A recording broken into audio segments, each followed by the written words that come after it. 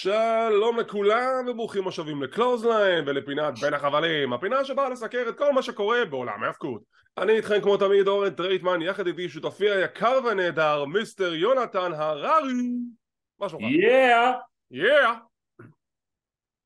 מה שלומך? בסדר, אנחנו גם נסקר דארק, כי התחלתי לראות. היה משהו מעניין? לא יודע, ראיתי רק את אלוויישן, את השני עוד לא ראיתי. לא. אתה יודע מה, אם קורה משהו מאוד מעניין בדארק אתה יכול לדבר עליו, אבל אנחנו לא נסקר פרק שלם של nothing, כי זה בחושך ואני לא רואה כלום. אז אני כן אציין משהו שפשוט ראיתי אתמול. יאללה. סקוט סטיינר היה נגד קווין אש, שאם קווין אש מנצח אז ריק פלר כבר לא בתור מנכ"ל. זה בדאבליס, מה? כן, איפה ראית את זה? ריק סטיינר עשה הילטרן על נש, אז... זה ב-WCW 2001, על מה אתה מדבר? כן, ישבתי אתמול בנטוורק. תהיה בריא.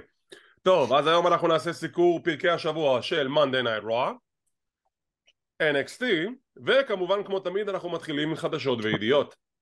שמת לב שהקול שלי קצת יותר נמוך הפעם כי אני קצת צרוד, אז לא נורא, תתמודדו. תתמודדו. רידל! איפה מאט רידל? מה קורה איתו? לאן הוא נעלם? אנחנו כבר לא שמענו ממנו אולי לפחות 4 חודשים, וכעת אתרי החדשות מדווחים שלמעשה הוא היה בגמילה, מה לעשות, שיהיה בריא, והוא היה גם מושעה מטעם WWE, בלי הגדרת פרק זמן מסוים לגבי כמה זמן הוא היה מושעה, אבל לפי אתרי החדשות הוא די סיים את ההשעיה שלו, הם פשוט רוצים לא לשלב אותו כרגע בתקופת מניה, הם כנראה אם הוא יחזור לארגון, זה יהיה אחרי תקופת מניה, אבל גם כן יש הרבה חששות לגבי מאט רידל והבעיות האחרונות שהיו איתו בשנה החולפת. מקווה שהוא יהיה בסדר, מקווה שהוא יחזור במהרה ובבריאות מלאה, ואני פשוט אשמח לראות אותו חוזר, אני נהנה מהבן אדם. הפרידה מאורטון השפיעה עליו קשה. מאוד קשה. מה אתה חונק שם? מה זה? זה הגרסה שלי לברי ווייט. וואי, זה טוב. יונתנ's שווארמא's פאן האוס. אולי נעשה עם זה משהו. מה אתה שותה? מונסטר? כן, מצאתי איזה טעם חדש, מגניב דווקא. זירו שוגר, אולטרה פיאסטה מנגו. אני נותן לך את הכינוי The Monster יונתן הררי, רשמית בערוץ קלוזליין, וטעמתי את המנגו, הוא לא רע בכלל. כן, טעים. כן, נחמד הלאה. החדשה הבאה שאני רוצה לדבר עליה היא כמובן סמי זיין. מה התוכניות שלו לגבי ברסלמניה, מה הכיוון המסתמן, אנחנו כבר יודעים מה הכיוון המסתמן, אבל עדיין לא עבדה תקווה, כי WWE הכריזו שבדרך לרסלמניה הולך להתקיים האוס שואו בקנדה. אתה לא באמת מאמין בזה. מה? אתה לא באמת מאמין בזה. אני מנסה לעשות פה פלאג, אכפת לך אני אעשה פה פלאג? טוב. בשביל מה אנחנו מדברים על הדברים האלה אם לא לעשות איזשהו פלאג שאולי יש איזשהו סיכוי תיאורטי? אני אגיד לך מה יש לי להגיד על פלאג. לא, אני לא אגיד כי אתה סתם תצנזר. אז תהיו מוכנים, נכון אני אצנזר, אל תגיד כאן. אז תהיו מוכנים כי בעוד 3 ימים, ב4 במרץ, בקוקה קולה קולסיום, איפשהו בקנדה, יהיה קרב חוזר על האליפות העולמית האוניברסלית בין רומן ריינס לסמי זיין. עכשיו, האם יכול להיות שבאמת יקרה שם משהו? לא יקרה כלום. האוניברסלית או על שתיהן? WWE Undisputed Universal Championship. שתיהן, זה לא בנפרד, שכחו מזה. אוקיי.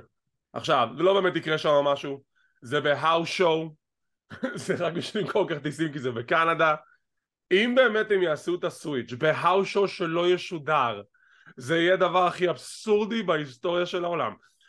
עכשיו תבינו, יש לזה תקדימים, ואני לא מדבר על התקופה של שנות ה-80 ששם וה-70 שבולו סן מרטינו הפסיד למישהו וככה וכדומה.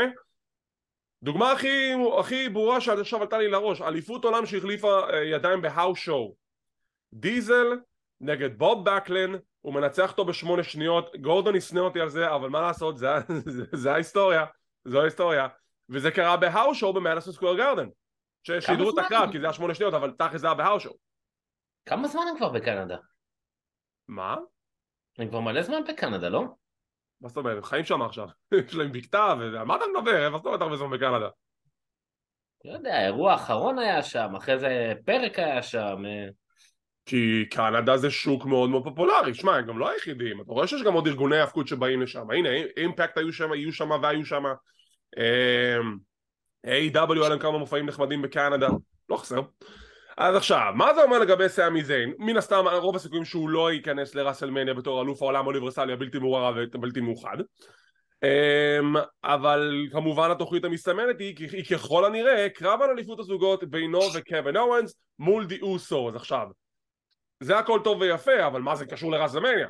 זה שזה יתקיים ברסלמניה זה דבר אחד, אבל לפי אתרי החדשות יש סיכוי מאוד גדול שאותו קרב יהיה המיין איבנט לערב הראשון, וזה גם יהיה סוג של פיצוי לסמי זיין על זה סליחה שלא הקשבנו לקהל, אז אנחנו ניתן לך את זה במקום, וגם קח דובדבן על הקצפת, אליפות הזוגות גם כן. ואתה יודע מה? כפיצוי, זה לא אליפות עולם, אבל זה מיין איבנט ברסלמניה, וזה אליפות הזוגות עם החבר הכי טוב שלו. אני יכול להגיד משהו. זה גם מעבר לפיצוי, זה גם להפעיל את הראש. כי זה הרבה יותר מעניין מקודי רודס נגד רומן ריינס, יסלח לי קודי, אני מת עליו, אבל הסיפור בין ג'יי לבין האחים אוסו לבין סמי זיין הרבה יותר מעניין. נכון, ובעצם העובדה שאתה אומר את זה, אתה מעלה את חמתו של דוקטור עומר ברקוביץ' שבטח עכשיו ישלח לנו הודעות נאצה מתישהו בזמן שאנחנו מקליטים את זה, כי הוא אפילו איך שאנחנו מדברים על זה הוא כבר מרגיש את זה באינטואיציה שלו שאנחנו מדברים על זה. למה הוא חושב אחרת? מה? הוא חושב אחרת מזה?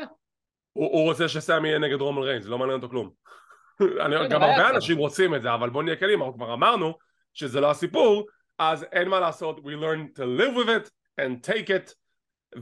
אבל בסדר, אם הוא מקבל את המיין איבנט בערב ראשון של רסלמניה עם קווין אורנס מול האוסוס, אחלה פיצוי.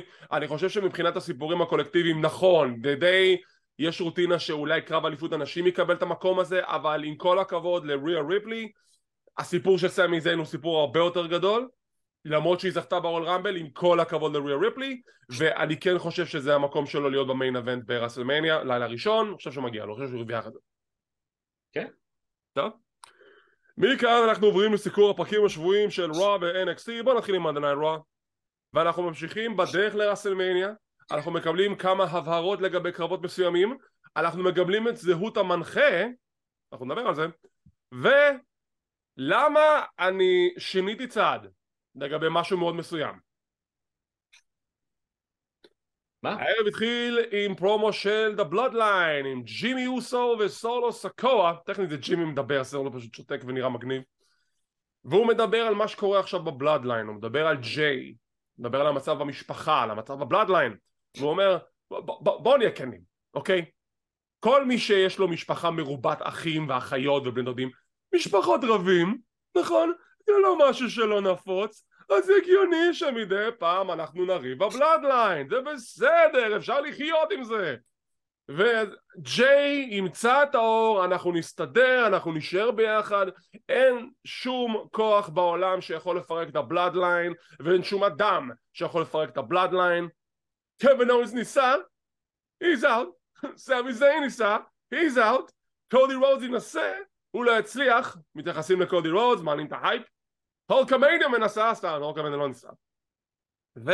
The Street Profits יוצאים החוצה, יש לנו קרב זוגות ביניהם, tag team match player, והם אומרים, הנה ג'ימי, והנה סולו, והנה ג'יי. הנה ג'יי, איפה ג'יי? ג'יי לא בא איתכם? חשבתי שאתם בסדר, חשבתי שאתם פיין, אבל כנראה שלא, וזה מוביל אותנו לקרב הראשון של הערב, קרב זוגות נחמד, וה-Street Profits עדיין מפסידים, זה נורא הצחיק אותי. ועם הסיום הבלאדליין עומדים לתקוף את מונטז, סטון קולד קווין אורנס יוצא החוצה, תוקף את הבלאדליין, סטאנר לג'ימי, והוא בורח לשם במעטה החשיכה. אחלה ספתח. סולו סקואה מאז שהוא עלה למיין רוסטר הוא הוציא מילה? כן, הוא דיבר קצת, הוא דיבר, אבל הוא לא עשה פרומו, הוא דיבר אבל. זה כאילו בנייה סבבה, כל הקטע עם ג'יי וזה, אבל בוא נתייחס שנייה על הסטריט פרופיט, שחוץ מזה שהם נורא רוצים את העשן, הם הפכו להיות משהו נורא נלווה. מאוד נלווה. הם נהיו כלי לקידום פיודים, כן. הם לא באיזושהי תמונה מרכזית, ובמיוחד עכשיו שזה ברסלמניה סיזן, אז זה קצת מבאס בשבילם, אבל היי, it is what it is. כאילו, כן. עוד דיברנו עליהם לפני כמה זמן, שאני אמרתי שאולי יהיה להם איזה הילטרן שזה קצת הרגיש, ואז דיברו על פירוק, ואז דיברו על זה שאולי הם כן ילכו להיות מועמדים. לא, לא, בינתיים הם... רגע, שים לב, הם סתם עשן. They're only smoke and mirrors, וואו! מי שמכיר, מכיר. תראה, אין מה לעשות. קודם כל, אני לא ראיתי אותם בתור אלו שינצחו את האוסוס. כבר בפיוד השני ידעתי שזה לא הולך לקרות. שהיה להם את הפיוד הראשון מול האוסוס באקסטרים רולס, ידעתי שהם לא יזכו באליפות. כשהיה להם את הפיוד החוזר בסומר סלאם, אני ידעתי שלא יזכו באליפות. וזה בסדר, כי הם צוות טוב, הם פשוט לא הצוות שיסיים את הכהונה של האוסוס. השאלה מה אתה עושה איתם? עושה איתם, אתה רואה, יצא לי כזה איש. זה רק תראה אחרי ברסלמניה, במידה ויפצלו את אליפות הזוגות עוד פעם, ואז אולי שוב יהיו מתמודדים על אליפות זוגות לגיטימית. אבל אני אגיד לך למה זה, לי זה דווקא כן די מפריע. תשים לב, יש לך את הווייקינג ריידרס, שבינתיים כל הזמן חוטפים בראש מהממלכה המאוחדת שם. יפה, דרך אגב, זה מצחיק, אבל כשב-WWE 12 במשחק הפלייסטיישן יש שם סטורי ליין ששיימוס מאחד את וייד ברט, ג'רו מקנטייר וויליאם ריגל, והם קראו לעצמם The United Kingdom, אמיתי. אז בגלל אני אומר, זה סקוטי, זה אייריש. שזה לא חלק מבריטניה, אבל בסדר, נו יאללה, נגיד, זה כן. אירלנד לא. אירלנד היא לא חלק מבריטניה, יונתן. אז צפון אירלנד. אחת מהן משויכת. אני כנראה צפון אירלנד, אבל שיימוס לא מצפון אירלנד, שיימוס מאירלנד. בקיצור, יש לך את ריקושט ואת סטרומן שזכו בקרב זוגות, בטורניר זוגות. כן. יש לך את הממלכה המאוחדת שמקבלים פוש. יש לך את... כאילו, מי יש עוד שהם לא זוגות טבעיים? דווקא הזוגות הטבעיים הם אלה שנדחקים אחורה. נכון. זה עצוב. אבל לפחות נכון, אולי יצא זיין וקבל אונס, אולי הם אלו שבסוף כן, אבל זה סיפור קצת אחר, כי גם נבנה פה משהו. לא, זה קוריוז כזה, אתה מבין? בגלל הסיפור שנבנה. כן, יש שם משהו אחר. אוקיי. אז anyways, הסיפור של הבלאדליין ממשיך להיות הסיפור הכי טוב כרגע שקיים בעולם ההאבקות, עם קווין אורנס שתוקף את האוסוס, מה יקרה טוב עם סמי זיין, האם הם יחברו ביחד, נחכה ונראה. אוקיי, הגענו לנקודה שבה אני מצהיר ששיניתי דעה.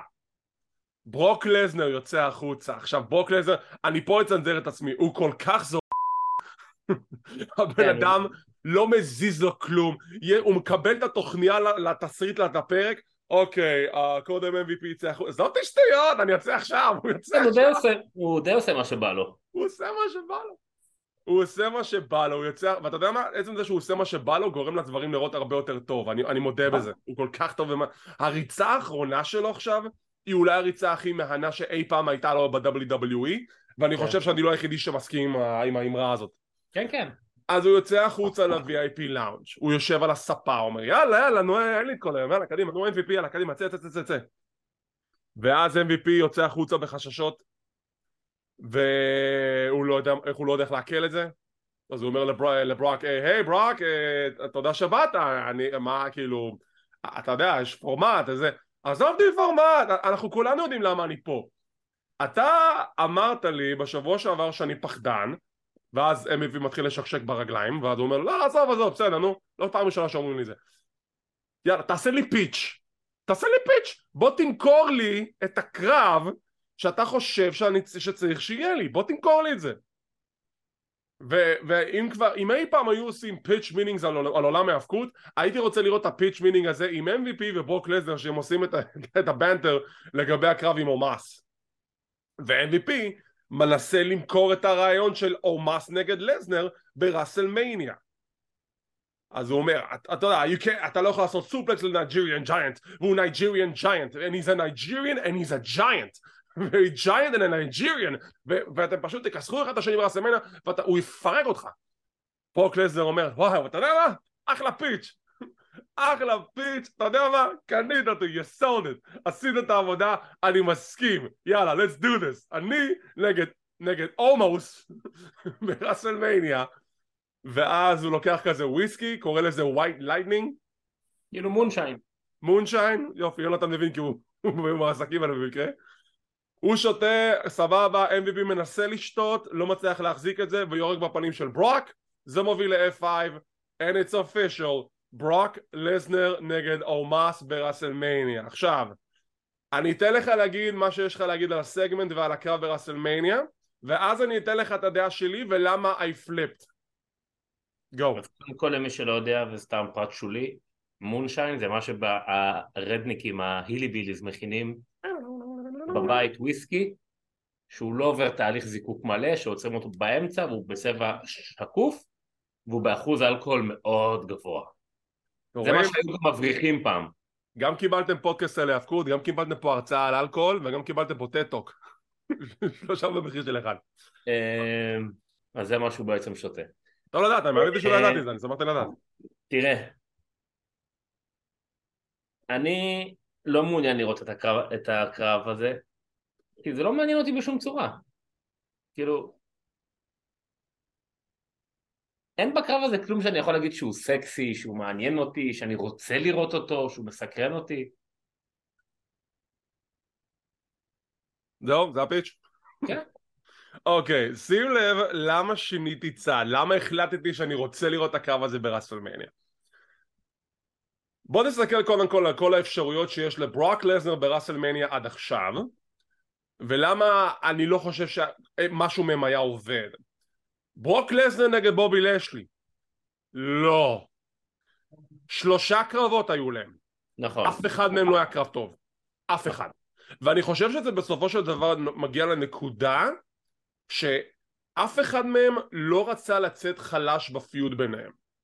בגלל זה כולם הסתיימו באותה צורה, וגם אני לא חושב שהיינו מקבלים מנצח חד וחלק ברסלמניה, אם במידה והיינו מקבלים קרב רביעי, קרב שבכלל אני כבר לא רוצה לראות. די, הרסתם את הקונספט, 3 קרבות היה לכם הזדהות. נכון, זה נכון. אוקיי. בהתחשב בעובדה שיש לך את כל הסטורי ליינים האחרים שיש היום, כל המתאבקים האחרים והסטורי ליינים שמובילים לרסלמניה, מי נשאר לך שלדעתך הוא יכול להיות איום מספיק גדול בשביל ברוק לסנר לרסלמניה? Let's run the numbers. דרו מקנטייר, אין צורך, אין סיבה, כבר היה את הקרב ביניהם, אתה יכול לעשות קרב שלישי, אבל למה? אין לך סיפור שם.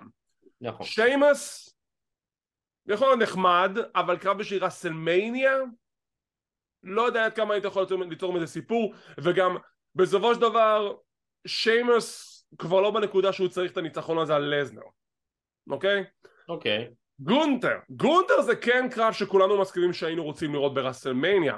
הבעיה היא זה שאין לך כרגע סיפור, כי גונטר הוא אלוף הבין יבשתי, הם התחילו את הסיפור שלו עם מקנטייר, ואם זה הוביל לקרב המשולש המדובר של גונטר, מקנטייר ושיימוס, אז יש כבר סיפור במקום. לסנר לא הגיוני שיהיה בסיפור הזה. אם הייתי רוצה לראות את הקרב, כן. האם הוא צריך להיות על אליפות הבין יבשתית? ממש לא, לסנר לא צריך את זה. מה נשאר לנו? איזה מתאבק ב-WWE אני יכול לשים מול לסנר שייצור לי רסלמניה מומנט? זכור, רסלמניה זה מופע שגם בא למכור לך זיכרונות ורגעים אייקונים, כמו הטרקטור, ולדעתי הרגע האיקוני של ברוק לסנר עושה F5 על ה 9 feet tall giant אומאס, זה רגע שיהיה שווה לראות אותו, ולכן אני משנה את הדעה שלי, אני רוצה לראות את הקרב הזה, זה יהיה, ותחשוב איזה גאון עסקי ברוק לסנר. הבן אדם החליף קרב, כי שוב, זו לא הייתה התוכנית המקורית, אוקיי? זו לא הייתה התוכנית המקורית. הוא החליף קרב בשביל קרב עם אומאס, קרב שככל הנראה יהיה בין 3 ל-4 דקות, עם F5, הוא יעשה אותו בערב הראשון, רסלמניה ערב 2 הוא ינוח בבית בחזרה בקנדה, ירוויח את $3 מיליון שלו כמו כלום. גאון עסקי. תראה, אני כבר התחלתי להבין די בהתחלה לאן אתה הולך עם זה. אני אגיד לך למה הפיץ' נחמד, אבל אני לא השתכנעתי. אנחנו הבנו כבר שלא חייבים יכולות מיקרופון. הנה ברוק לסנר הסתדר המון שנים בלי להוציא מילה, היה לו את פול היימן. נכון. לעמוס יש את MVP. בניגוד ללסנר, לגודל העצום שלו, הוא סופר זריז. עמוס לא זריז, לא טוב בזירה, וחוץ מזה שהוא ענק, אין לו שום דבר מרשים. אני חולק עליך, אני לא חושב שהוא לא טוב בזירה, אני חושב שהוא בסדר ושהוא משתפר. הקרב האחרון שלו עם סטרומן הוכיח את זה. אין בעיה, משתפר זה בסדר, לא לקרב ברסלמניה עם ברוק לסנר. שים לי את סטרומן עם ברוק לסנר. היה כבר been there done that, משעמם. בסדר, אז מה? יש לנו עשרות קרבות שראינו כבר 700 פעם. לא, אבל זה בדיוק הקטע. אם אתה כבר הולך לתת לי קרב עם ברוק לסנר, תן לי משהו חדש. ועוד משהו, אם אני אוסיף את האופציות לקרבות שלא הייתי רוצה לראות. ברי ווייט נגד לסנר, כיום אני לא הייתי רוצה לראות את זה, כי אתה רואה עכשיו מה לשלי עושה עם ברי ווייט, וזה כבר לא נראה שזה הולך לכיוון טוב, אז אם לסנר היה שם? תראה, לא. ברי ווייט יש לי כמה בעיות עם זה. אחת, גם לסנר וגם לשלי, אין פה שום דבר עם כל אחד מהם שמתחבר לי אל ברי ווייט. כאילו, זה לא קשור. בלי קשר שהגימיק של ברי ווייט, אני יודע שאתה אומר שצריך המון סבלנות, כבר מתחיל להגיע לי לפה. אני גם על זה יש למה להגיד, אבל אנחנו נדבר על זה בהמשך. שורה התחתונה, I'm sold, אין לי בעיה לראות את הקרב הזה, אני רק מתאר איך ה-F5 על האומאס הולך להיראות, וזה יהיה אחד מהדברים הכי מרשימים שראיתי, או wonderful batch, אחד מהשניים. בכל מקרה, it's a spectacle to see, אני בעד, תן לי את האומאס נגד לסנר, כמו שאמרתי, אני לא חושב שאומאס בנקודה הזאת צריך להיות בכזה high caliber match, אבל מצד שני, אולי זה משהו שידחוף אותו קדימה. שורה תחתונה, לסגור את WWE, קני עומד לשם. בוא. אולי, משם יש לנו רעיון עם בקי וליטה, שהן מוכנות הערב לעשות היסטוריה, ולזכות באליפות זוגות אנשים. קרב הבא, כבר הגענו לקריסמס? קודי רודס באקשן, נגד צ'אד גייבל, קרב חביב לעלה, ממש נהניתי ממנו, וזה נורא מוזר לראות קרב של קודי כיום ב-WWE, לעומת אם משווים את זה לקרב שלו ב-AEW מבחינת הפייסינג. הפייסינג שונה לחלוטין, AEW זה בם בם בם בם בם, WWE זה כזה לאט לאט לאט ואז בם, כאילו הקצב הוא כל כך שונה, וזה ממש מגניב כאילו לשים לב להבדלים האלה בין הסגנונות. ב-AEW בקרבות של קודי אחרי 3 דקות הוא כבר היה מזנק בקאטר מסולם. בדיוק. או כבר חוטף את החגורה לגב ועושה את אהבתי את ההמחשה. אז יש לנו קרב נחמד מאוד בין גייבל לקודי. גייבל מקבל פה הרבה זמן עם הקרב הזה עם קודי, אני שמחתי בשבילו. יש ספוט שגייבל קורא לאורטיס שנמצא מחוץ לזירה, אבל אורטיס מסתכל, הקהל מחפש את מקסין דופרי, ואז גייבל מקבל מכה מקודי, כאילו הוא עף עליו דרך החבלים. קודי ניגש לאורטיס, הנה שם, אתה לא רואה אותה? כן, אני רואה אותה. מה אתה עושה פה? תחזור לזירה. זה היה כזה משעשע, זה היה נורא דבילי אבל משעשע. קרוס רודס, קודי רודס מנצח. עם סיום הקרב הוא לוקח את המיקרופון והוא אומר דבר אחד, רומן ריינס אמר שהוא יהיה בסמקדאון, אני חושב שהגיע הזמן שאני ורומן ריינס ניפגש, וזה הולך לקרות פייס טו פייס, יום שישי, קודי ורומן, ובינתיים הקהל מאחורי קודי. הוא לא איבד את זה בכלל, היו הרבה חששות שהוא הולך לאבד את זה, אבל נראה לי שהקהל מבין שזה הסיפור שהולכים לקבל, אין להם בעיה עם זה, וסמי הולך להמשיך את הסיפור שלו עם ג'יי, וזה בסדר.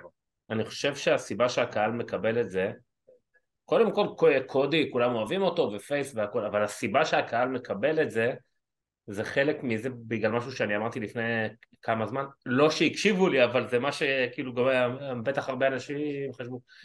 אל תיתנו לקודי ולרומן להיפגש תוך כדי שהוא לפני הקרב עם סמי. זה ברור, זה היה רוצח אותה. כי אם הם היו נפגשים זה כן היה קצת מחרבן הכל. אז לכן הקהל גם עכשיו מקבל את זה.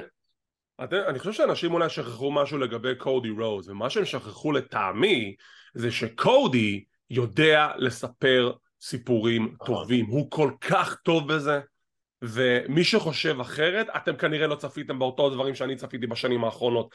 קודי knows storytelling, וזה מה שיפה בו, הפרומים שלו, עד כמה שהם מאוד articulated ומילים גבוהות, הוא יודע לספר סיפור, הוא יודע לספר נרטיב, ואני מחכה בקוצר רוח למפגש הראשון שלו עם רומן ריינס בדרך לרסלמניה, שאנחנו כמעט אוטוטו פחות מחודש, ולדעתי זה הולך להיות הנקודה שמשנה את הכל, כי ברגע שיראו אותם בזירה, והם ייתנו פרומואים מאוד מאוד טובים, ויהיה את הסטיירדאון, אז הקהל יגיד, אוקיי, אני מכור, אני רוצה לראות את הקרב הזה, ולדעתי, זה מה שהולך לקרות.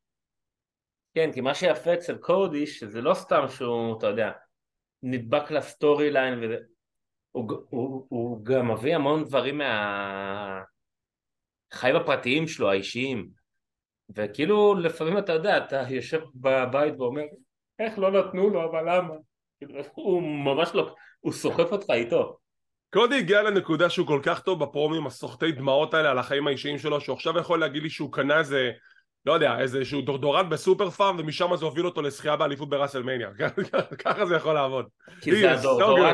כי זה הדורדורנט שאבא שלי השתמש בו, ויומיים לפני שהוא נפטר הדורדורנט נגמר, ולא היה לי מאיפה להביא לו כזה. משהו בסגנון הזה, כן. כן.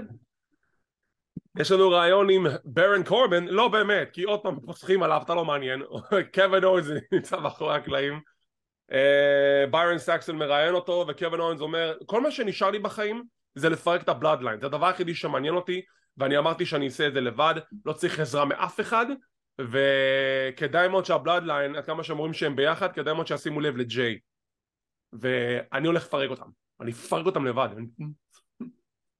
אוקיי, אני אמרתי זה פעם אחת, אני אגיד זה פעם שנייה. הדבר היחידי שרציתי בדרך לרסלמניה הוליווד, זה שנקבל את הטריילרים של הוליווד. אז למה שאנחנו מקבלים את הטריילר השני, גם הטריילר השני לא טוב?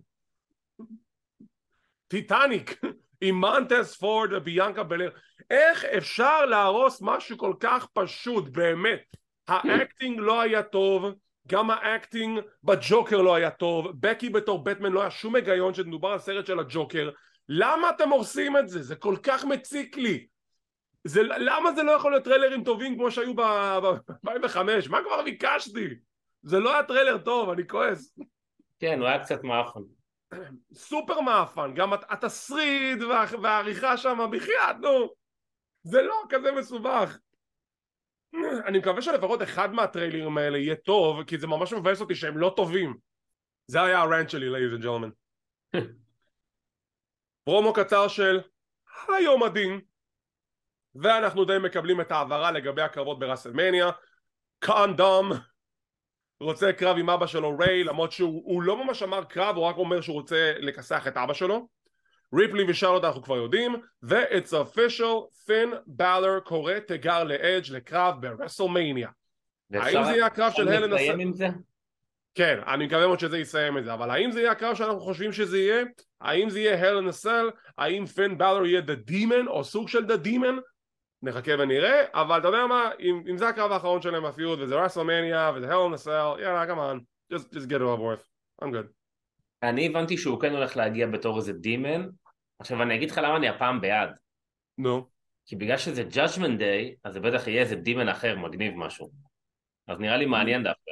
אני מאוד מקווה, אני רוצה איזושהי גרסה אחרת של The Demon שעוד לא ראינו, אבל גרסה קצת שיותר מערב את האישיות הנוכחית של באר. כן, כן, כן, אז נראה לי הפעם, בגלל שזה Judgment Day, אז זה גם יהיה קצת משהו יותר מעניין. אוטיס מאחורי הקלעים יוצא מחדר הפרמדיקים שגייבל חטף שם זעזוע מוח מסכן, שמקסין דופרי ו-The Maximum Male Models ניגשים לאוטיס והיא אומרת לו, תקשיב, אתה מדהים, אתה כישרון טבעי, אני פשוט חייבת לראות אותך בקרב הערב, ואני יכולה להבטיח לך שאני and the models יסתכלו עליך מהפינה. ואז רואים את מנסואר ואת מעשה, כן, בטח, כן. ואז אוטיס כזה, רוצה לראות אותי בקרב? הם בא, קרב, פירס, בואי, תביא, תשים אותי בקרב. אוטיס הוא כל כך, התחת קומית נהדרת. ויהיה לו קרב הערב. אני הייתי רוצה לראות עם אוטיס? מי? את צ'לסי גרין. איך זה יעבוד? לא יודע, אבל הם שני מצחיקים אותי. הקרב הבא, אסקה נגד קרמלה, ווואי, תקשיב, אני לא יודע מה עבר על קורי גרייבס, אבל הוא יצא על קווין פטריק. כן, הוא התחרפן שם. קרמלה עושה את הכניסה שלה לזירה, קווין פטריק בא להגיד משהו, קורי גרייבס פשוט מאבד את זה בשולחן השדרנים, For the love of God, Kevin Patrick, shut the hell up while my wife is entering the ring. ואז הוא עושה פרומו בחרוזים, קוזמלה is money, כאילו וואו, בן אדם, תשחרר. כן, אני לא הבנתי אם זה היה אמיתי או לא, אבל הוא כאילו השתחררה לו הנצרה שם. ממש. ואם אנחנו כבר הגענו לנקודה הזאת של ההסקט, אני אומר את זה עכשיו, ושוב, no disrespect, אבל קווין פטריק, I'm sorry guy, you're not the guy, אוקיי? אני חושב שזה היה ניסיון יפה, אבל אני לא חושב שקווין פטריק בשל כיום להוביל שידור בתור פרשן ראשי, ואני מאוד מקווה שאחרי ברסלמניה ימצאו מישהו אחר, כי he's not the guy, עם כל הכבוד. He's a nice guy, but he's just not the guy. באמת שגם ראיתי עליו כמה ביקורות באינסטגרם של כל מיני עמודים לאחרונה. תשמע, אני אומר את זה עכשיו, אני חושב שהייתי בין הראשונים שברגע שעשו את החילוף אני אמרתי שאני לא חושב שהוא פרשן טוב, אמרתי ניתן לו הזדמנות, ואני מצטער, אני לא חושב שהוא פרשן טוב, אני לא חושב שהוא מוביל שידור, במיוחד שקורי גרייס, פרשן הצבע, משתלט לך על השידור כל פעם מחדש והוא למעשה מוביל אותו, זה לא אמור להיות ככה. כן, נכון.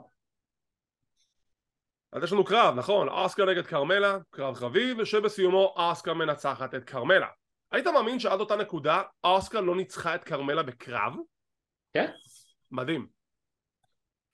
אסקה ניצחה, כן, אסקה ניצחה את קרמלה, ביאנקה יוצאת אל הזירה, היא לא עושה את הסקיפינג, היא פשוט הולכת דוך, והיא אומרת לאסקה, אני לא יודעת מה אמרת עכשיו, אבל אם מה שאמרת עכשיו לא מתייחס לעובדה שלנו, the best, the fastest, the quickest, the toughest and the best, אז יש לנו בעיה. ואז קרמלה תוקפת את שתיהן, וזה יוביל למשהו בשבוע הבא שנדבר עליו. איך מה דעתך על הקרב?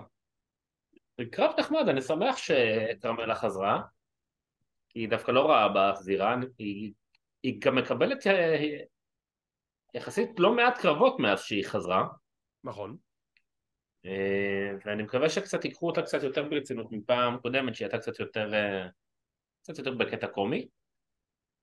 אבל אני אוהב אותה, היא מתאבקת לא רעה. אני ממש בעד קרמלה, אני חושב היא תמיד הייתה פשוט פרווה כזה משום מה, אבל היא סך הכל מתאבקת טובה.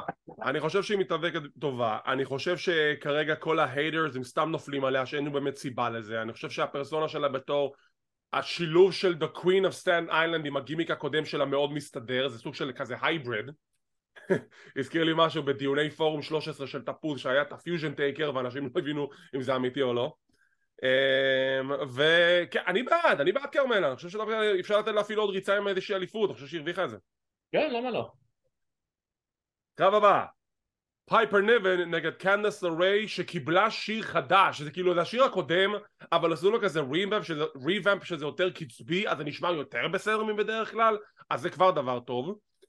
קרב חביב שבו פייפר פשוט דורסת את קנדס לחלוטין, ניקי קרוס בפינה של קנדס כי עכשיו היא כזה ממלמלת לה משהו, ועם סיום הקרב ניקי מנסה להגן על קנדס, פייפר מוחצת אותה ומקבלת רול-אפ מקנדס, קנדס מנצחת את פייפר ניבן ברול-אפ. אז כן, אז ניקי קרוס כאילו נאירוטית כזאת עכשיו, כן, אתה לא מבין עוד לאן זה הולך. אני לא הבנתי את ההפסד של פייפר ניבן, כי בשבועות האחרונים בנו אותה כמפלצת דורסת. אז פתאום כאילו מפסידה ברולה, כאילו לא יודע, לא... כאילו זה סוג של קנדס ברחה עם ניצחון, אז אולי סוג שעדיין לא הורס את פייפר, אבל פייפר לדעתי צריכה למחוץ אותה. כן, אבל זה קצת חרבן את הקרב. לא הייתי עושה את הסיום הזה, הייתי מקסימום עושה שניקי תוקפת את פייפר, ואז פייפר מנצחת בפסילה אם כבר. זהו, משהו כזה, או שנגיד ניקי מנסה לעזור לה ובטעות מפילה אותה או משהו, לא יודע, משהו כזה. משהו כזה. כאילו ברולה, אני יודע. ראיון עם ג'וני גרגנו, שמודיע שאוקיי, הוא ילחם נגד אוטס, כי he wants to go full hard on him. מילים שלו. ו-The Judgment Day מתעמתים עם ג'וני גרגנו, ופין בלר קורא תיגר על גרגנו לקרב בשבוע הבא. בלר נגד גרגנו, יאללה, אם אתם ראיתם את הקרב שלהם ב-NXT, יש למה לצפות. אז יש לי שני דברים להגיד על גרגנו, לא יודע, אולי אני טועה, אבל זו פשוט תחושה שלי. א', ציפיתי שיעשו איתו יותר. כאילו מרגיש לי שהוא... לא יודע, אבל מרגיש לי שפשוט פעם בכמה זמן הוא מגיע לאיזשהו פיוד נעלם. הוא קצת יותר קומי. רגע, קודם כל לא היה פצוע איזושהי תקופה, בגלל זה הוא נעלם. שתיים, זה כאילו מרגיש שהקהל עדיין לא מקבל אותו כמו שהוא היה ב-NXT. כי הקהל של WWE זה לא אותו קהל כמו ב-NXT. כשהוא היה נכנס ב-NXT הקהל היה אף, ופה אתה רואה אותו נכנס, שמח, עושה, אתה לא שומע מהקהל איזה... נכון, כי שוב, הקהל של NXT והקהל של WWE זה שני חיות שונות לחלוטין. וגרגנו, עד כמה שאנחנו מכירים אותו בתור מתאבק מעולה, כשזה נוגע למוצר של WWE זה לא מספיק להיות מתאבק מעולה, אתה צריך גם יותר חיבור עם הקהל, עם פרומואים וכדומה. וגרגנו מנסה עם פאנצ'ים, זינגרים וכאלה, אבל שוב, it's a work in progress. בזירה הוא וירטואוז, בפרומואים והפרסונה שלו תקשיב, דקסטר כרגע יש לו יותר פרסונה מג'וני גרגנו. כן, אז זה מה שאני בא להגיד, אולי הוא צריך קצת לעזוב את הקטע של הפייס וקצת להיות יותר דוש. אולי צריך לחזור להיות ג'וני מידלווי, who knows. תראה, דקסטר עדיין מסתובב עם גרזנים וחוטף אנשים ולא עושים לו כלום והקהל לא אוהב את זה. אז עזוב, אז כנראה שפייס זה לא דרך טובה להיות. תחזור קצת להיות היל, אולי זה יעבוד. ממש. הגענו להכרזה, ladies and gentlemen, ההכרזה הגדולה של הערב. מיז מגיע למיז TV, יש לו מישהו לראיין, הוא מראיין את המנחה של רסלמניה, וזה דמיז, הוא המנחה של רסלמניה 39, שמצד אחד אני מבסוט עליו, כי הוא מקבל את המקום הזה וזה נהדר, והוא יהיה שם הכל על שני ערבים וזה יפה. מצד שני, אני כמעט בטוח שלפני, אולי אפילו בתקופת הקוביד, אני אמרתי את הדבר הבא, משהו בסגנון הזה, אני אמרתי שברגע שהכריזו שרסלמניה 39 בהליווד, אני אמרתי מיז חייב להיות במיין איבנט. אני אמרתי זה. וזה מבאס אותי שמיז ברסלמניה שהיא הליווד קליפורניה, למרות שהוא המנחה, אין לו קרב מרכזי ברסלמניה והוא המנחה.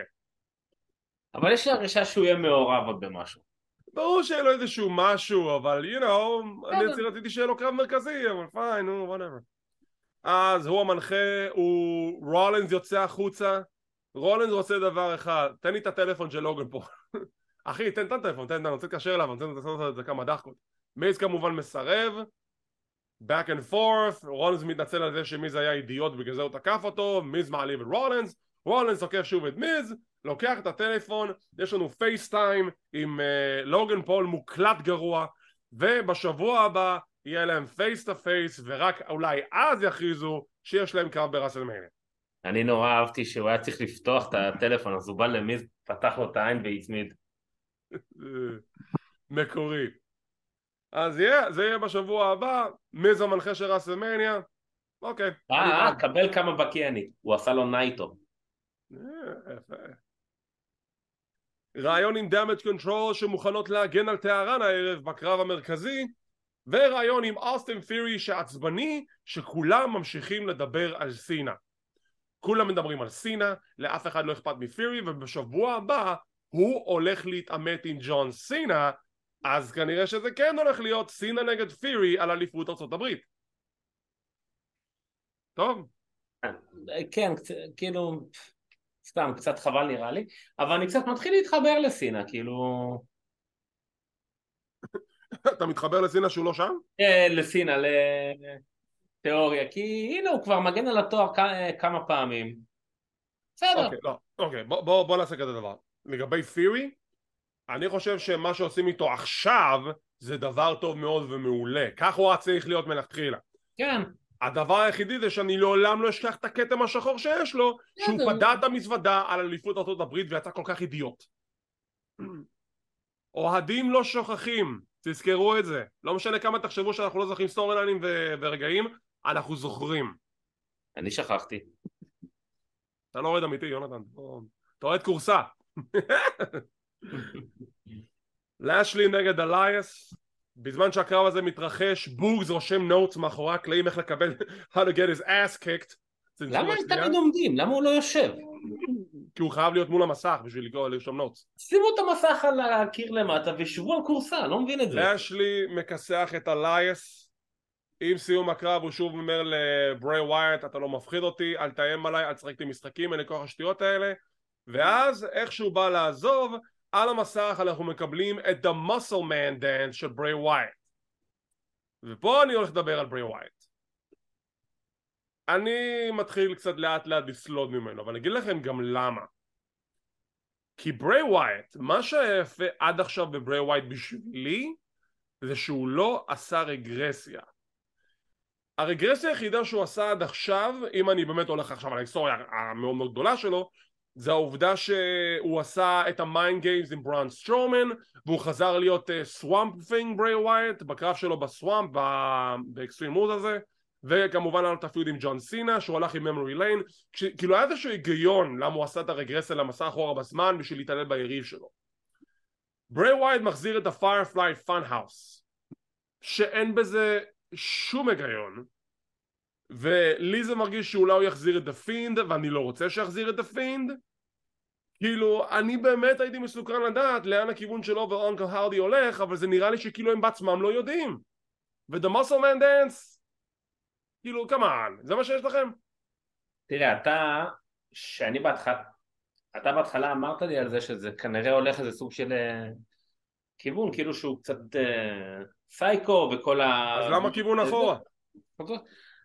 אבל כמו שאני רואה את זה עכשיו, זה כאילו סתם בלגן. כאילו רואים אותו יושב בתור ברי ווייט מול המסך, כאילו רואה את מה שהוא עשה לאשלי, ששם זה הפיירפליי, ואז הוא מופיע כמאסלמן, וזה סמטוחה כזאת, כאילו, אתה לא מבין בכלל מה הקשר. אני לא חושב שהוא היה צריך לחזור ל-The Firefly Funhouse, אני חושב שזה היה טוב בשביל מה שזה היה, אבל אני לא חושב שזה, בשבילי זה צעד אחורה. אני כן מעדיף לראות את השיגעונות החדשים של ווייט עם אנקל האודי והסיפור שלו ולאן זה הלך. סליחה, ברגע שזה חזר להיות The Firefly Funhouse זה כזה כאילו למה? ושוב, אחת הפרסונות הכי אהובות עליי של ווייט זה שהוא היה The Swamp Guy, אבל הוא אמר שהוא לעולם לא יחזור להיות The Swamp Guy בלי ברודי, וזה בסדר, אני מקבל את זה. אבל Firefly Funhouse לא הרי סיבה לחזור לגימיק הזה, אבל זה אני. נכון, במיוחד שגם תראה, בקרב נגד נייט, LA נייט, הדמות הזאת לא הוזכרה, כאילו הם דוחפים אותה כזה פעם אז כאילו זה נראה קצת מבולגן שלא יודעים מה קורה.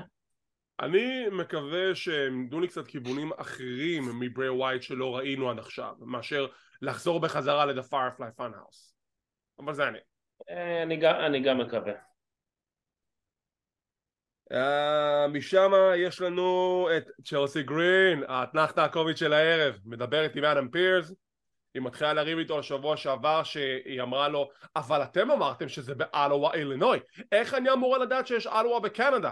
ואדם פירס אומר לה אבל צ'לסי את מקנדה ורשום לך על ההזמנה אנטריו קנדה, רשום לכם, אני מקנדה, איך את לא יודעת את זה? קרמלה נכנסת, מתעצבנת על מה שקרה על זה שהיא הפסידה והיא תקפה את ביאנקה. הוא גם מראה לה את הרשת הסלולרית שהוא אומר לה זה הראשי תיבות של... ואז היא רוצה קרב עם ביאנקה, אדם פירס מאשר את זה, יש לה קרב עם ביאנקה בשבוע הבא, לא על התואר, ואז הוא יוצא מהחדר, צ'לסי וקרמלה מתחברות, ואז זה יוביל למשהו. זה מצחיק כי הן מתחילות לקשקש ואז nice to meet you כזה. שעשע מאוד זה היה. מאוד משעשע. קרב הבא, אוטיס נגד ג'וני גרגנו, ואוטיס דורס את גרגנו לחלוטין. בוא נהיה כנים, לא היו יותר מדי תגובות קהל לגרגנו, היו יותר תגובות לאוטיס, והסיום מגיע ש-The Maximum Male Models מנסים לתקוף את גרגנו, דקסטר מגיע מהקהל, יש תגובות סוף סוף, וגרגנו מצליח לנצח את אוטיס, בסה, אבל היי, it is what it is. והאם אוטיס באמת יצטרף פול טיים ל-The Maximum Male Models? לא יודע, אני פחות מתחבר לגימיק הזה, אני יודע שאתה כן, אבל... אני מת עליו, אני חושב שזה גימיק שמקבל הרבה יותר זמן מסך והרבה יותר פוקוס ברום מאשר שזה היה בסמקדאון. אבל זה אני. ראיון עם פול היימן שהוא מוכן לפלישה של קודי רודס לסמקדאון ביום שישי, וזה בסדר כי The Tribal Chief לא מפחד והם יטפלו בקודי רודס כמו שצריך. אז בשבוע הבא יש לנו את הקרבות הבאים, ג'וני גרגנו נגד פין בלר, יש לנו את קווין אוונס נגד סולו סקואה, יש לנו את לוגן פול ודה מיז פייס טו פייס, ג'ון סינה חוזר נחכה ונראה, וקרמלה נגד ביאנקה. והגענו לקרב המרכזי. קרב על אליפות זוגות הנשים בין הצוות של בקי לינץ' וליטה נגד damage control עם ביילי בפינה שלהם. קרב טוב, נחמד לראות ליטה שוב באקשן, back and forth, מאוד צמוד, הקהל מאוד בעניין. לקראת סיום הקרב שדאמג' קונטרול משיגות את היתרון. Oh, it's time to rock and roll. טריש סטרטוס חוזרת ל-WWE סוף סוף אחרי שכבר חפרתי עם הסיפור הזה 3 שבועות שהיא לא הופיעה בסוף. היא באה? לא, היא לא באה. היא באה? עכשיו היא באה. והיא תוקפת את ביילי, הסחת דעת נהדרת, ומשם ליטה עם הליטה סולט, בקי עם הדיסארמר, טריש עם הטריש קיק לביילי, ויש לנו אלופות זוגות חדשות, בקי לינץ' וליטה, וטריש חוגגת איתם. What is going on? מה קורה עם הקרב? מה קורה עכשיו עם הקרב ברסלמניה? What's going on? What's happening? תראה, הקרב היה קרב לא רע בכלל, קרב סבבה. קרב טוב, אני בעד. פשוט אני אמרתי, אני פחות אוהב את הקטע שכל מיני הול אוף פיימר חוזרים וגם לוקחים תארים. אני לא כך מת על הקטע הזה. באופן כללי יש לי קצת תחושה שהחגורת נשים זוגות שוב לא מקבלת מספיק אתה מודע לכך שהקרב הזה עכשיו היה מיין אבנט במונדי נייט רו, נכון? וזה עכשיו נהיה סטורי ליין מאוד גדול ברו עם בקי וליטה, נכון? כן, אבל שהקהל מתלהב שליטה וטריש חוזרות, אז מה לעשות? הקהל רוצה, הקהל מקבל, נכון? כן, אבל כאילו עד עכשיו קצת החגורות האלה אפילו קצת שכחתי מהן, כאילו לא יותר מדי. כי לא היה לך באמת פוקוס עם הצוותים האלו, היה לך את אוסקה ואת אלכסה, and that's it, והיה לך כמה קרבות רנדומליים בסמקדאון עם ליב מורגן אז אתה עכשיו מחזיר הול אוף פיימריות, זכור, סבבה, ירוצו קצת. היי, זה יקבל ספוטלייט ברסלמניה. עכשיו, מה שאני חושב... זה כן, ברור לי, אני אומר את דעתי. כן, ברור, אני מסכים איתך לגמרי, פשוט אני חולק עליה לגמרי, סתם. הנקודה היא כזאת, עכשיו, מה הכיוון... אין לך בכלל מחלקת זוגות. אין להם מחלקת זוגות, ואני כן רוצה שסוף סוף מחלקת זוגות תיבנה סביב האליפויות האלו. עכשיו, מה אני חושב שהולך לקרות ברסלמניה, אם זה צריך לנחש? קודם כל, all the fan base של damage control, calm down. אני מבין שכולם עצבנים על טריפל H, אבל טריפל H הוא לא אידיוט, והוא לא פרייר, הוא יודע בדיוק מה הוא עושה, ברוב המקרים. ואני חושב שהתוכנית היא triple threat, damage control, נגד בקי וליטה, נגד רונדה ראוזי ושיינה בייזלר, ברסלמניה. נראה לי שזה הכיוון. יכול להיות מעניין. יכול להיות מאוד מעניין. מה יהיה עם טריש? אולי היא תקבל קרב עם ביילי? אני גם בעד. לא נעים לי להגיד, לא מעניין אותי יותר מדי. קצת שלך.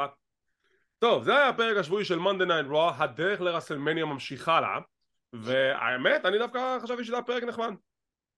כן, פרק סבבה. מה הציון שלך? 6.5. אני איתך ב6.5, יאללה בוא נפרגן להם קצת. טוב, זה היה כמעט שעה של מונדי נייט רו וקצת חדשות, היינו חייבים לדבר על זה. יש לך כוח ל-NXT? יש לי ברירה, אני כבר אם זה לא זה יתקפו אותי במגרש חנייה פה למטה. חס ושלום. מגרש החנייה זה פשוט המקום הכי מסוכן. ואנחנו פותחים את הפרק במגרש החנייה של NXT. כמעט, אנחנו היינו קרובים.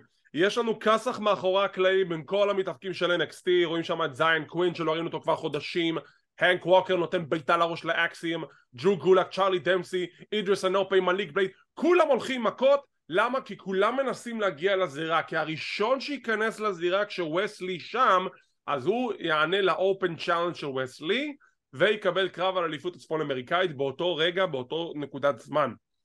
בסוף זה מגיע לנקודה שדאבה קייטו כמעט מגיע לזירה, אפולו קרוז תוקף אותו, יש כזה back and forth, ומשום מקום ניית'ן פרייזר מזנק מעל שניהם, רץ אל הזירה, והוא חזר, ויש לנו קרב, ניית'ן פרייזר נגד וסלי. כל סגמנט הפתיחה היה נורא שטותי, אבל נהניתי ממנו. זה הקרב, זה מהסוג קרבות שמי שממצרץ ראשון מפסיד. ממש. וכמו שאמרת, הקרב הזה היה קרב ממש מהיר, היה ממש כיפי לטעמי, מלא היי ספוטס, מלא היי מוב, מלא פאסט פייס מוב, ובסיום וסלי מצליח לשמור על אליפות הצפון אמריקאית מול ניית'ן פרייזר. אחלה קאמבק, בסה שהפסדת, וסלי ממשיך להיות האלוף. כן, סבבה. אני בעד. נחמדה לפרק. אני איתך. פרומו וידאו של ג'יי די מקדונה עם עין, טוב, מאיים על איליה ג'וגולוב, יהיה להם איזשהו קרב בהמשך, כנראה בסטנד אנד דליבר. ג'נסון ובריגס, אוי לא, מדברים מאחורי הקלעים. בריגס שואל את ג'נסון מה קרה. I don't know man, מאז הוולנטיינס דיי וקיאנה אני כבר לא יודע מה קורה עם עצמי man, אני לא יודע, היא לא עונה לי, לא זה. Well, don't worry ג'נסון, אנחנו נהיה בסדר, אנחנו נתגבר על זה, אבל הערב יש לנו קרב יותר חשוב עם אינדו שר, בוא נעבור את זה ואז אנחנו נראה איך אנחנו פותרים לך את חיי האהבה שלך. רעיון עם הנק ווקר מאחורי הקלעים, והוא אומר אני עצבני על ג'ו גולק ועל צ'ארלי דמסי, הוא עזב אותי, הוא נטש אותי, ואז אקסל מגיע להתווכח איתו, דוד, למה נתת לי ביתה לראש? סליחה, אני כיוונתי לג'ו ופגעתי בך, אז מה, דוחף אותו, יהיה להם קרב בהמשך. טוב שזה לא היה בתור לשופרסל, שיש מבצעים של מקרוני. של הדורדורן של קודי. קרב הבא, בריגס וג'נסון נגד אינדו שר עם ג'ינדר מחל בפינה שלהם. הסיפור של הקרב, ג'נסון לא מרוכז. יש קרב זוגות, יש טאג, ג'נסון בפינה מאוהר מחשבות, מה אני אעשה עכשיו על ההיסטור, מה אני אעשה עכשיו? בריגס, אתה מוכן כבר לעשות לי טאג? יש לנו קרב. וזה כל הקרב קורה ככה, כל הקרב זה, יש את הנקודות האלה שג'נסון לא מרוכז, וזה מוביל להפסד שלהם לאינדו שר. אני אגיד לך למה, שוב זה כאילו, בסדר, זה מה שהיה, התקדמנו, אבל אני לא זוכר איזה ארגון זה היה, אני חושב באיבולב אולי, בריגס היה שם חיה רעה כזאת. כן, זה היה כנראה באיבולב. ופה הוא כאילו קומי, וזה כאילו מישהו שכבר ראית, זה לא מישהו שהביאו אותו ואני לא יודע מי זה. זה מישהו שכבר ראיתי שיכול להיות מפלצת, כי הוא גם גדול, הוא גבוה, הוא חזק, פיזי, כאילו. וכאילו... קצת מבאס, אבל, you know. It is what it is. ג'ינדר מהל עם אינדו שר קוראים תגר לאחים קריד ושותף לבחירתם לקרב בשבוע הבא ברוד בלוק. מי זה יהיה? נחכה ונראה. משם אנחנו עוברים אומייגאד, אנחנו רואים את נפן פרייזר עם המראיינת מקנזי בחדר של הפרמדיקים, היא באה לראיין אותו ואז מהר משהו קרה במגרש חנייה, מגרש חנייה מקולל הזה. המצלמה יצאת החוצה ומישהו או מישהי תקפה את ונדי צ'ו שקטנה וקיידן עומדות שם ודואגות לה. תעשו טובה, תתרחקו ממגרש החנייה של NXT, זה המקום הכי מסוכן עלי אדמות. אנחנו ראינו שכבר גם מאזינים וצופים בנו גם בזה ארצות הברית. בואו שנייה לפה, תקשיבו.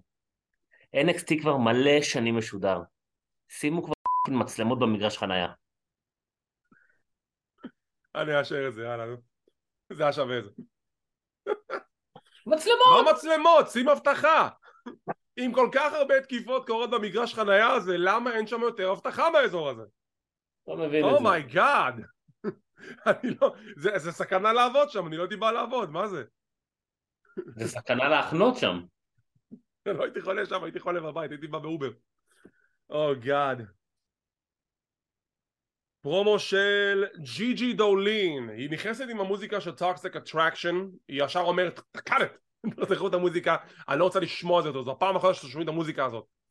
ואז היא מצד אחד נותנת פרומו שהוא לא היה כזה, כאילו הביצוע שלו לא היה משהו, אבל מה שהיא אמרה דווקא כן קיבל תגובות מאוד חזקות מהקהל, כי זה לפי הסיפור החיים שלה, אמיתי, שהיא, לפי מה שהבנתי, אמא שלה הייתה מתעללת בפיזית, הייתה מכה אותה, ואז היא החליטה לנטוש אותה והיא לקחה את אחיה הקטן יחד איתה כדי להציל את עצמם, והיא אומרת לג'ייסי, כמו שאני הצלחתי להתגבר על הטראומה מאמא שלי, אני גם מתגבר על הטראומה ממך, ואני אכסח אותך ברוד בלוק, ויהיה להם קרב בשבוע הבא.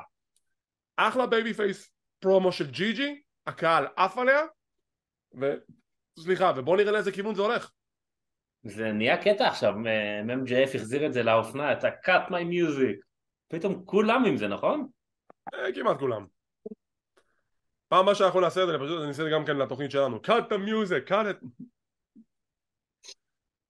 מה דעתך על ג'י ג'נטי? אני דווקא מבסוט. לא יפה. אני דווקא מבסוט עליה. שתוכיח לי אחרת, אני בינתיים נותן לה ג'י ג'י ג'נטי מול The Heartbreak Chick. כן, בקטע הזה כן, אבל אני דווקא מבסוט עליה. אני גם מבסוט עליה, אני חושב שסך הכל הפרומו זה היה בכיוון הנכון כדי לבסס אותה בתור אחד מהבייבי פייסיות החדשות ב-NXT, והפיוט שלה עם ג'ייסי ג'יין הוא פיוט עם סיפור שאני רוצה לראות, אז בוא נראה מה יהיה בשבוע הבא. לגמרי. יש לנו וידאו של צ'ייס יו, שדוק האדסון מדבר עם התלמידים שם בקולג' המפוברק הזה, במתנ"ס בית ספר הזה, והוא מדבר עם פיה, שואל אם היא בסדר, והיא אומרת לו כן, אני בסדר.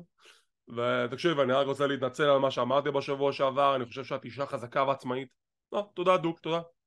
אתה גם הולך להתנצל בפני מיסטר צ'ייס? לא, כי אני התכוונתי למה שאמרתי לגבי מיסטר צ'ייס. דוק, is there a problem? לא, אין בעיה מיסטר צ'ייס. טוב, היום אנחנו נדבר על פאקשנס, פתאום סקיזם, נשתלטים על השידור, זורים האימה בליבותיהם של התלמידים של צ'ייס יו, וצ'ייס יו ואנדרי צ'ייס עצבנים, והוא אומר that's it, next week I'm gonna take on Joe Gacy and I'm gonna give him a chase you אני כסר אותו, בסדר, and that will be a teachable moment. אנדרי צ'ייס נגד ג'ו גייסי שבוע הבא ב-NXT Roadblock. מקבלים את החוקים לג'יילהאוס מאץ'. מוכרז שבוע הבא הקרב בין דייג'ק לטוני דיאנג'לו בג'יילהאוס מאץ'. What is a jailhouse match? No holds barred, no disqualification, no count out, והזוכה הוא שאתה צריך לנעול את היריב שלך בתא כלא. עכשיו, אתה אמור להסיע אותו לכלא? או שיהיה כזה תא כלא? בעיקרון, זה כאילו לא צריך להשקיע יותר מדי מחשבה בדברים האלה, כי זה כמו עם הקרב אמבולנס.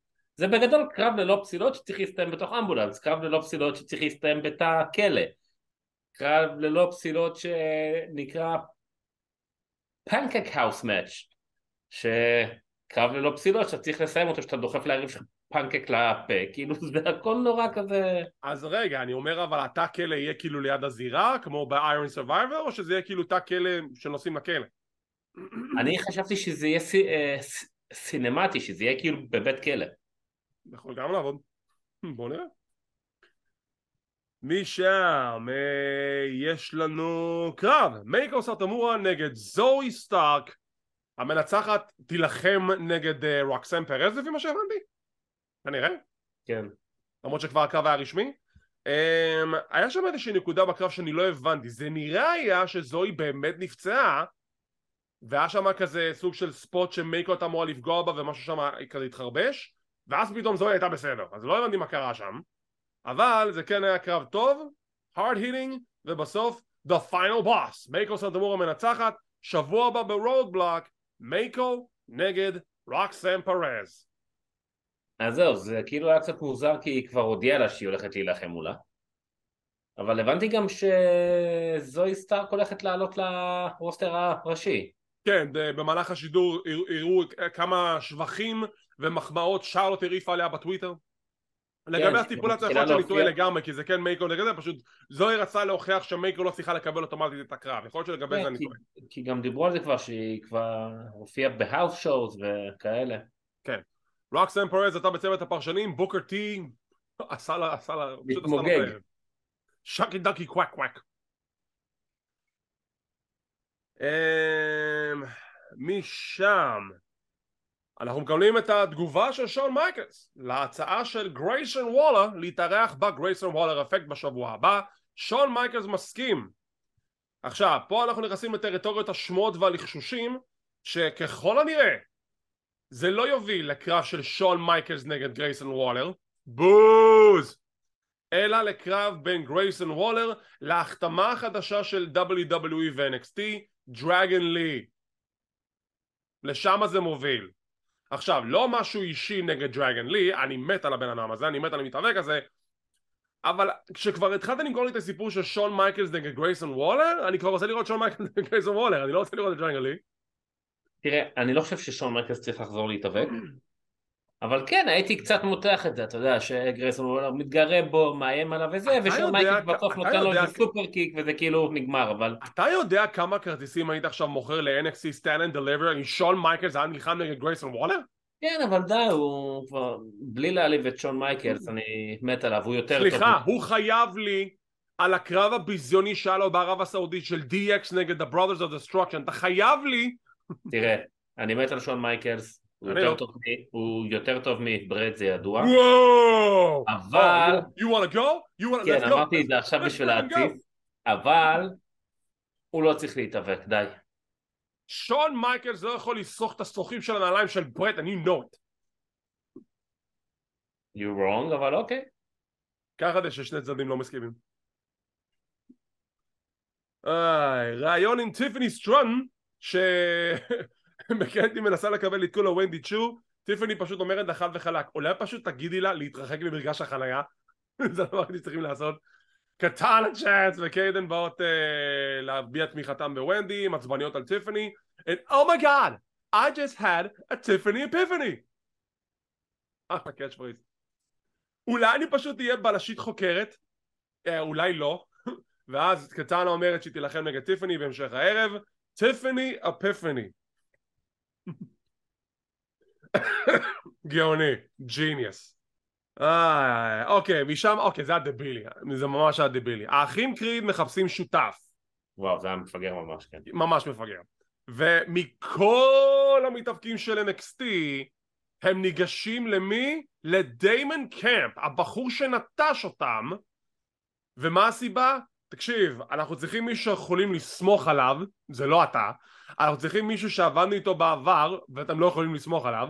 בגלל זה אנחנו רוצים לעבוד איתך. ודיימון כזה, אתם מציעים להחזיר את הלהקה ביחד? Bring the band back together? ואז הוא היחידי עם השכל. נראה לכם שאני אחזור איתכם? ואז ברודוס מתעצבן. לא ברודוס, ג'וליוס מתעצבן. ואז משום מקום בראון ברייקר שכבר סיים עם ג'ינדר מהל בשבוע שעבר אומר, אתה יודעים מה? אני אהיה איתכם. ואז ברודוס נובח. ואז בראון נובח וג'וליוס לא נובח. ואז אמרו לו, למה אתה לא נובח? טוב, יאללה, פעם אחת, ואז כולם נובחים, וזה נורא כמו איזה פרט פארטי באיזה קולג'. זה נראה כמו כלבייה. כל הסגמנט הזה היה חסר היגיון. למה שמכל אנשים ב-NXT הם ילכו דווקא לדיימון קאמפ? ולמה לברון סטרומר שנלחם עם ג'ינדר? ברייקר, סליחה, שבוע שעבר. לא, ברייקר הציע את עצמו, אבל למה שברייקר בכלל יתערב בזה שהוא כבר סיים עם ג'ינדר בשבוע שעבר? אז זה מה שאני כי הוא רצה להחזיר להם את הטובה הזה שהם בלמו את אינדושה. אוקיי, זה הגיוני, בסדר, אבל כמובן. בואי. קרב הבא, אלקטרה לופז מול סול רוקה, שבפינה של אלקטרה ולנטינה פרוד, שהיא מנסה כבר במשך שבועות להסביר לה להשתמש באגרופן ברזל זה בסדר ולגיטימי. נכון. אז יש לנו קרב חביב, back and forth. עם סיום הקרב, אלקטרה באה לקחת את אגרופן הברזל שמוחבא באחד מהפינות, אבל הוא לא שם. איפה אגרופן הברזל? אצל ולנטינה, היא חטפה אותו מאיזושהי נקודה במהלך הקרב, או מתי שהקימו את הזירה באותו יום, ומשם סול רוקה עושה את הסול סנאצ'ר, את מכת הסיום שלה המגניבה, ואלקטרה מפסידה. עם סיום הקרב, אלקטרה מתעמתת עם ולנטינה, דוחפת לה את הפנים, ולוולנטינה נמאס, לוקחת את אגרופן הברזל, נותנת בוקס מטורף לאלקטרה, והיא אומרת, וואי, זה באמת עובד. אולי נתחיל להשתמש בזה. טוב. אני מאוד אוהב את המהלך סיום של סול רוקו, מרשים. אמרנו את זה כבר. זה מהלך סיום מרשים, כל עוד זה מבוצע בצורה מאוד מאוד ספציפית. כן, הוא כאילו סטייל הליסל אינג'קשן והקאטר. שגם איתו יש מלא בעיות, אבל המהלך של סול רוקה מגניב, כל עוד זה מבוצע בצורה מאוד הגיונית. נכון, זה מהלכים מגניבים, אבל כל עוד זה מבוצע. חייבים לעשות אותם טוב, כי כבר ראינו מספיק פעמים שהוא בא לבצע אותו, והוא בינתיים מחכה באמצע מתנדנד, כמו במורטל קומבט, שהם עומדים כזה בפינישים. סטריט פייטר. טוב, משם אנחנו עוברים לפרומו של גלוס, או מה זה היה? הם כאילו עברו לארצות הברית וכל יום הם משחקים סנוקר ושותים. זה הדבר היחידי שמזכיר להם את הבית, יונתן, קצת התחשבות. אז הם בסנוקר, ווולף גנג משחק פול, ומרק גלוס מחליט שזה הנקודה להדליק את גלוס, כאילו הייתה לו איזושהי בעיה שהוא לא היה עצבני עד עכשיו. לא, אני חייב לעצבן אותו כי הוא לא רציני עד עכשיו. ג'ו קופי בכלל לא נראה באזור, איפה ג'ו קופי לעזאזל? והוא מדליק אותו שלפני שנתיים הם הפסידו לפריטי דדלי, והם תקפו אותם בשבוע שעבר והם רוצים נקמה. מרק וולפגנג מתעצבן ורוצח בן אדם בסנוקר. אני חושב שאני הבנתי מה קורה. כל מקום שיש בו What the hell is going on? זה לא המגרש חנייה. המתאבקים של NXT לא ניתנים לשליטה, ובכל מקום שהם נמצאים קורה משהו. סליחה, שון מייקלס זה הדירקטור אוף אופוריטי ב-NXT, אין לך שום שליטה שם, זה אנחנו אולי הם צריכים שם דירקטור אוף אופוריטי אחר, מישהו יותר מקצוע. מישהו שיודע to call down the middle, to put down the law. bring in סנטינו מרלה. מישהו עם מבטא איטלקי. שהוא בכלל קנדי, היית מאמין לזה? כן. קרב הבא. גם דרך אגב, הם הודיעו רעיון עם פריטי דדלי, והם מסכימים שבשבוע הבא יהיה להם פייס טו פייס, אז כנראה שהקרב החוזר ביניהם יתקיים בסטנד אנד דליבר. קרב הבא, קטנה צ'אנס נגד טיפני סטרוטון. לקראת סיום הקרב, ארבה פייר ואיילה דון באות להתעמת עם קטנה וקיידן, הסחת דעת, וטיפני מנצחת את קטנה, שהיא עושה את המונצות היפיפה שלה על הרגליים של קטנה. היא קצת פספסה, אבל בסדר, העיקר שהרגליים שלה חטפו את רוב המעלומה, וזה מה שקורה, שאתה מכסח את הרגליים של מישהי, אז היא לא יכולה לעשות קיקאוט, כי היא כיסחה לה את הרגליים במונצות. אבל בסדר, נו, זה שטויות, זה כאילו הגר שהיא נחתה. אז אני לא יודע אם שמת לב, זה לא פעם ראשונה שזה קורה לה. המונסולט שלה היא יפהפה, אבל זה לא פעם ראשונה שהיא מפספסת ועושה את זה על הרגליים. כי בסופו של דבר שהיא עושה את החישוב, אז היא מניחה את היריבה שלה במיקום לא כזה מדויק. אם אתה קצת מדבר במיקום זה היה בסדר, אבל בגלל שהמונסולט הולך לצד אחד ולא לשני, זה יוצא שהיא נוחתת יותר על הרגליים והפה לגוף התחתון. אז טיפני סטרוטון מכריזה שהיא רוצה להילחם נגד הזוכה מול רוקסן פרז ומייקלס הטומורה, ודיברנו על האופציות של מי תהיה הכוכבת הבאה אחרי שמנדי עזבה וניקיטה ליינס נפצעה. חשבנו זוהי סטארק, כנראה שלא, וטיפני סטרוטון, אז היא הכוכבת הבאה. מה דעתנו על זה? קודם כל זה לא מפתיע אותי, כי אני גם כל הזמן התלוננתי שהגימיק שלה מאוד דבילי, ואם ישנו אותו היא יכולה להיות כוכבת טובה, ועשו את זה, ואני לא רואה שום סיבה שהיא לא תהיה, כי זה די תפור עליה לצאת בשחצנות עם החגורה אני חושב שהם פגעו בול עם טיפני. כאילו בוא נהיה כנים, טיפני היא בדיוק הטייפ, בדיוק המודל, בדיוק האתלטיות ש-WWE מחפשים במתאבקת. נכון. היא אשכרה the total package, ורואים שהיא משתפרת בזירה. למה לא? בוא ניתן את הספוטלייט הזה. שיחה בין ג'נסון לבריגס, שג'נסון מתנצל עד עמקי נשמתו על כל הפשלות שהוא עשה עם הקרב זוגות שלו. בריגס הולך לו, יצא גבר, והוא אומר לו אל תדאג, אתה תתגבר על זה, ואתה תחזור לקיאנה ואתם תשלימו והכל יהיה בסדר. וולר מבסוט על זה ששון מייקלס הסכים, וזה יהיה בשבוע הבא. קרב הבא, אקסיום נגד הנק ווקר. איזה hard hitting match. היה שם כמה ביתות וחבטות שכמעט הורידו לו את החזה. ובסיום כמובן אקסיום מנצח. בסוף אחרי כל הכסח שעה ביניהם, אתה טוב גבר, יש לך סיכוי. אז בשביל מה כאילו מה? בשביל מה זה היה? והגענו לקרב. קודם כל לפני שנגיע לקרב המרכזי, בשבוע הבא ספיישל טלוויזיוני NXT Roadblock, ואלה הקרבות שהוכרזו למיטב ידיעתי. The Jailhouse Street Fight, Jailhouse match, whatever, בין דייג'ק לטוני דיאנג'לו. יהיה לנו קרב של אינדוס שר וג'ינדר מהל, The Modern Day מהראז'ה, נגד האחים קריד וברון ברייקר. יהיה לנו קרב של מייקלס הטומורה נגד רוקסן פרז על אליפות הנשים של NXT, ג'י דולין מול ג'ייסי ג'יין, ו-The גרייסון וולר אפקט של גרייסון וולר, שהוא מארח את The one and only, The Heartbreak Kid, שון מייקלס. עכשיו, הגענו לקרב המרכזי, קרב שלא קיבל שום אזכור, שום בילדאפ, שום פרומים לאורך התוכנית, כלום, nothing, nada, רק את הוידאו קצר של טיילר בייט, וחוץ מזה כלום. וזה קרב בין טיילר בייט לקרמלו הייס, וזה היה קרב ממש ממש טוב. זה היה קרב מצוין, אני כאילו לא הבנתי אפילו מאיפה הוא הגיע. דיברו עליו בשבוע שעבר, הכריזו עליו שיהיה השבוע, אבל לא היה שום בילדאפ, שום דיבורים. נכון. איזה מוסר. אז בגלל שלא הזכירו כלום במהלך הפרק, כאילו כבר שכחתי מזה, כאילו, ופתאום... כאילו נחת עליי הכל הטוב הזה משום מקום. אז זה קרב טוב, זה קרב נהדר, זה קרב שמגיע לו גם להיות בפרימיום לייב איבנט, ובסיום, מן הסתם, שהוא, קרמלו הייז מנצח את טיילר בייט עם הפרעה של טריק וויליאמס כי חייב, וקרמלו הייז אומר משהו מאוד מוזר, הוא אומר I've been everyone there is to beat, there's only one left and I am him.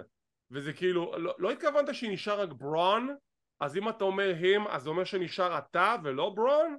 לא הבנתי את התחביר במשפט שלך אדוני, אבל כן, הוא ניצח כבר את כולם, נשאר רק בן אדם אחד, ואני יוצא מנקודת הנחה שאחרי הקרב בשבוע הבא it will be official, ברון ברייקר נגד קרמלו הייז ו-stand and deliver. בוא נגיד שכל היגיון בריא אומר שהוא צריך להיות האלוף הבא. אמרת היגיון בריא, פגעת בול. טוב, זה היה הפרק השבועי של NXT, תן לי ציון מ-1 עד 10 שיש גם 0 אם הוא היה קטסטרופה. גם ניתן לו 6.5 פרק. 6.5 אני יחד איתך, אני חושב שזה אחלה פרק, אני חושב שאנחנו מתחילים את הבנייה האיטית ל-stand and deliver בצורה מאוד קונקרטית ונהדרת, ויש למה לצפות.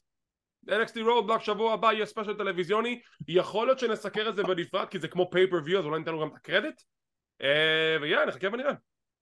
ועכשיו השאלה, בכניסה של ברון ברייקר, מה הוא ירסק? הוא ירסק את הם. יהיה כזה פוסטר שלו, ואז הוא ירסק את הפוסטר. הם הוא או הם הלהקה? טוב, ועם זאת אנחנו נסיים להפעם במהדורה סופר לונג אדישן של קלוזליין ופינת בין החבלים. כמו תמיד, תודה רבה לכם שאתם מקשיבים לנו, צופים בנו, מפרגנים לנו עם כל הלייקים שלכם, כל הפרגונים שלכם, כל הסאבסקרייבים. אתם ממשיכים לעשות לנו סאבסקרייבים ביוטיוב, אנחנו מאוד אוהבים אתכם ומתים עליכם ומעריכים אתכם. תודה רבה על כל התמיכה. אנחנו באמת בשאיפה להגיע לרף 1000, מקווים לעשות זאת במיוחד בעזרתכם ובזכותכם. וכמו תמיד, אם אתם רוצים להישאר מעודכנים ולראות מתי אנחנו מעלים את הפינות האלו, תחצו על הלייק, תירשמו לערוץ, תחצו לפעמון לקבל עדכונים, זה חינם, זה לא עולה כסף. כמו כן אנחנו זמינים בפודקאסט קלוזליין, אנחנו באפל אייטיונס, פודבין, ספוטיפיי, גוגל פודקאסט, אודיו אדבול, סמסונג ועוד רבים טובים. תודה רבה שצפיתם, שמחים שהאזנתם, מקווים שנהנתם, ונתראה בעוד פינה של קלוזליין.